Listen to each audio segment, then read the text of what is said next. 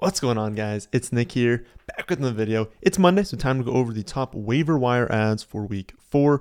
There were actually some pretty big injuries this last week, and while most of them will not be long-term, which is good, they do remind us, just how much value can change, especially for running backs that you roster on your bench. So if you have access to the website, you can follow along with the waiver wire table that I posted and see exactly, how I would order these players, how much fab I would spend on them. But overall, there are around 10 or so players that I'd spend any amount of fab on. So outside of the top, around 10, it would just be like, either 0% fab or wait until waivers are over and then claim them.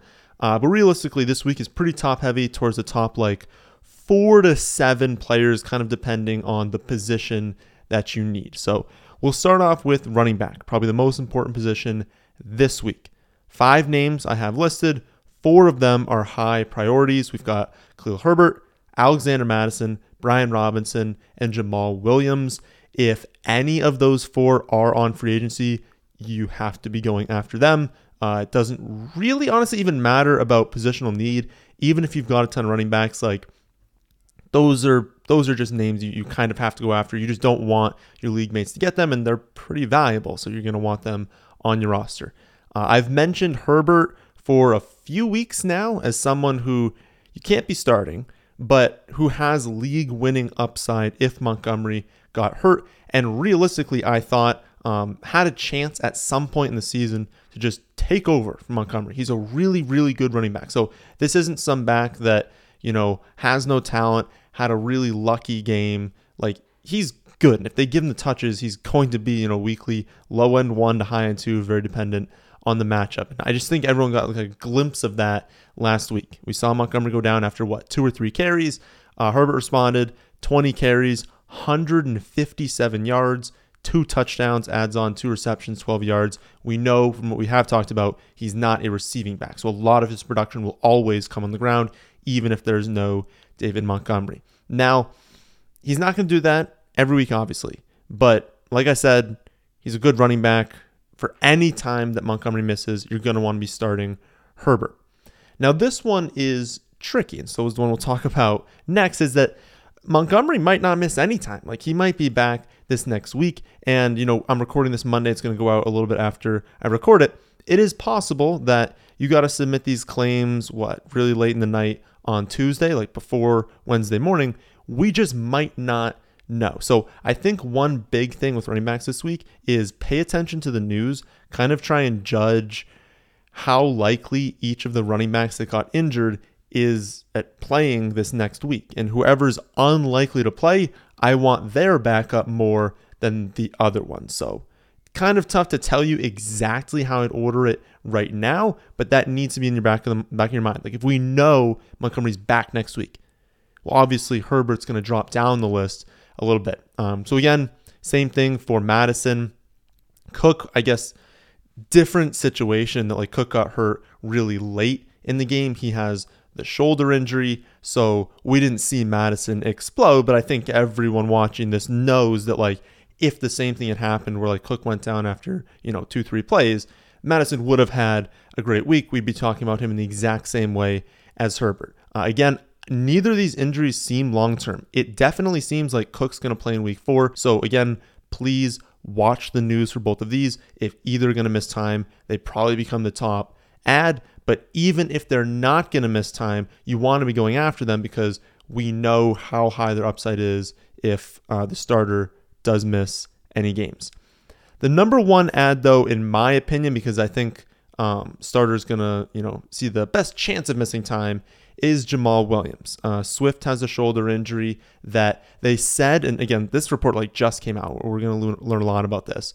But the report comes out that he has the shoulder injury. It won't require surgery, but it could force him to miss some time. Again, don't exactly have a timetable yet for that, but I've listed Jamal as the number 1 claim because, just seeing very brief reports about these injuries, it seems like Swift is more likely to miss time. Now, I listed Jamal as a must-own running back this summer because not only is he going to have value while Swift is healthy, he has league-winning upside if Swift ever got hurt. Now, unfortunately, most of you hated that take, so I'm not really sure how many you ended up drafting him, but he's the running back 5 right now through week 3, and in my opinion, again, is the clear number 1 ad if Swift is going to miss any games.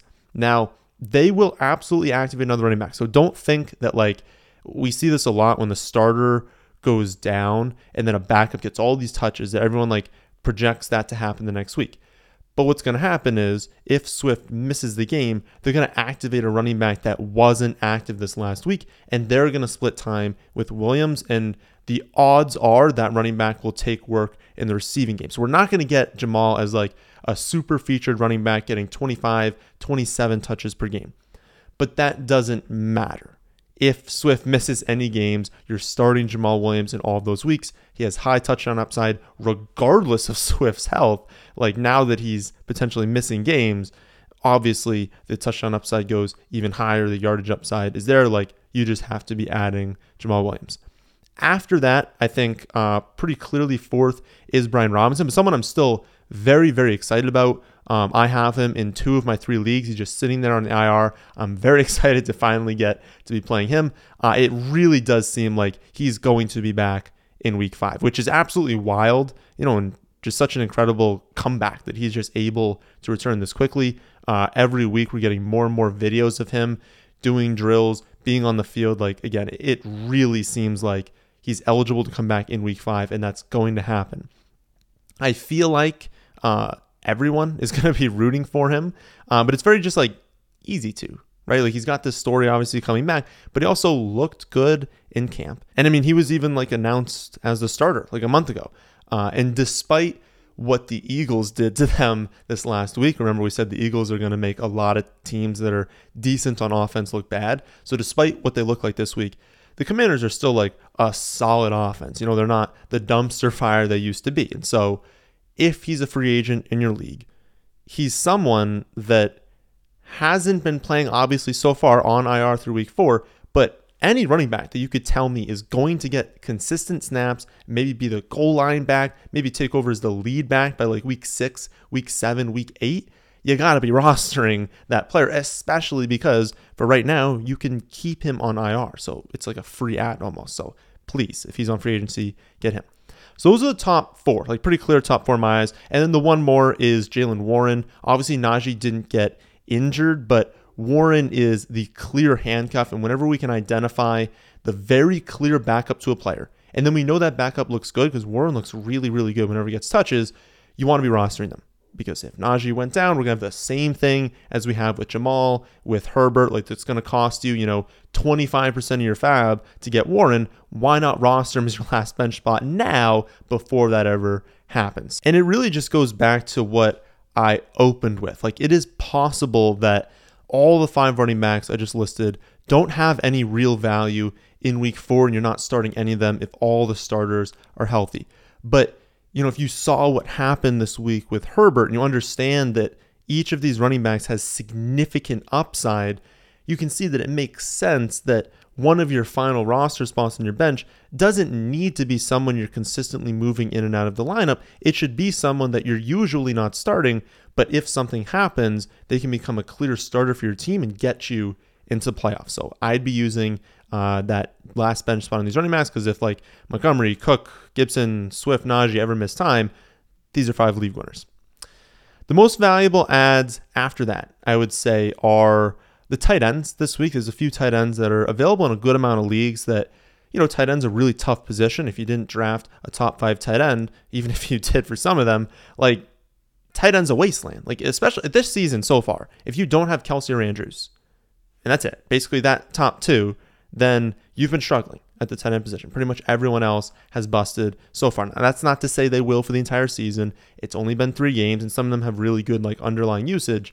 But we knew going into the season, tight end is a difficult position in fantasy. And so whenever you have tight ends playing a lot of snaps, getting red zone usage, and just being on the field a lot on at least okay offenses, you want to be rostering them. And so this week, top 3 in my eyes are David Njoku, Gerald Everett, and then Conklin. Everett and Conklin were high on the list last week, and so I would imagine that like if you needed tight end, you probably would have already gotten them.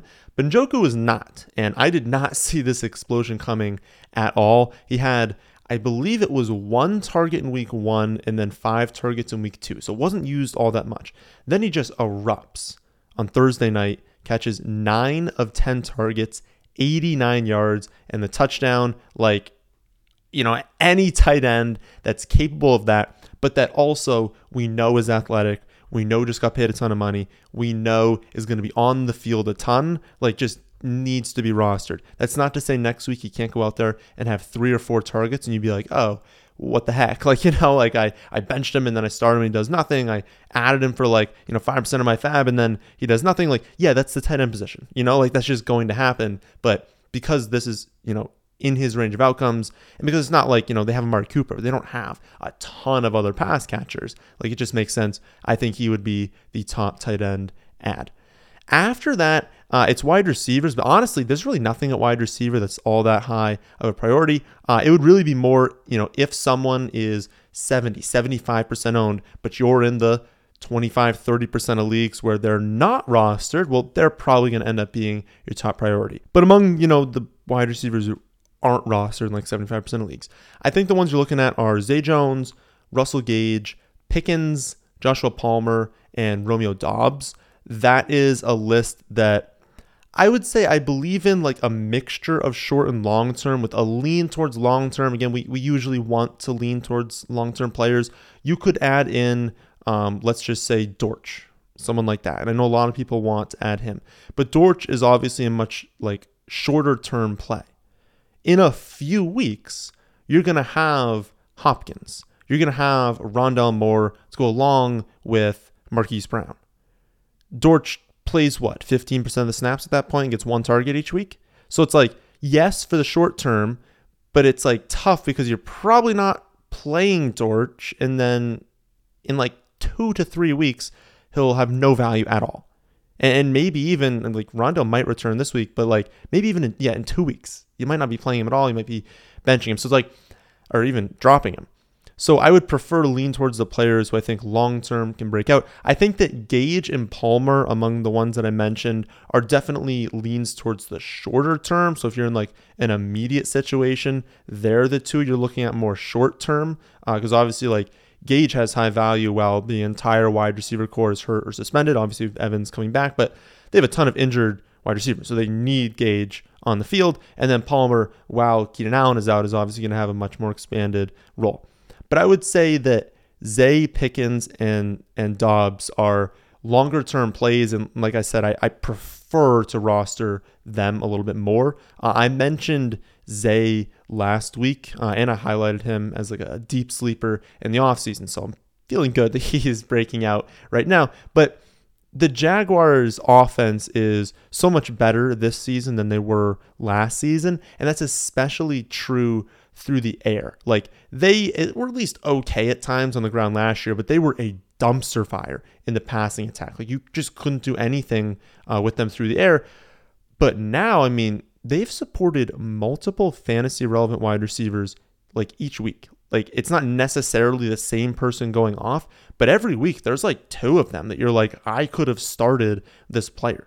And since all of the targets are going, or at least like the wide receiver targets are going to Kirk, Zay, Marvin, like they're not really mixing in all that much behind them. It means that each of them has a lot of upside and honestly like a very, very solid floor. Like I don't know exactly what it is, but like Christian Kirk is like a top, 8 wide receiver right now. Zay Jones is having a ton of targets. He's got red zone usage. Like you just want to roster these players and it's like everyone kind of attaches Jaguars and is like, oh, that's a fluke. Like the offense is looking better this week. Now we'll see if they can put it together again against the Eagles this coming week, but I would say if Zay Jones is a free agent, you want to be adding him.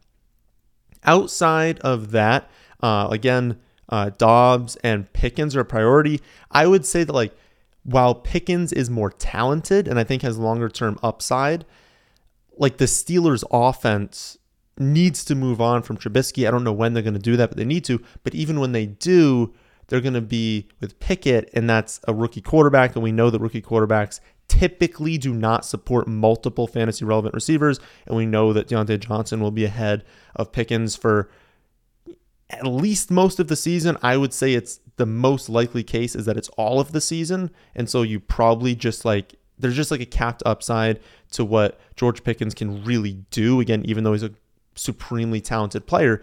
But Dobbs, on the other hand, like, he's got Aaron Rodgers. And while I really do think Lazard soon is going to be used more than Dobbs, and we've got, Christian Watson, he's going to come back from injury. He's going to take snaps away. So, like, obviously this last week, the matchup leans towards the air. They have all of these injuries. Like, it was set up really well for Dobbs to produce.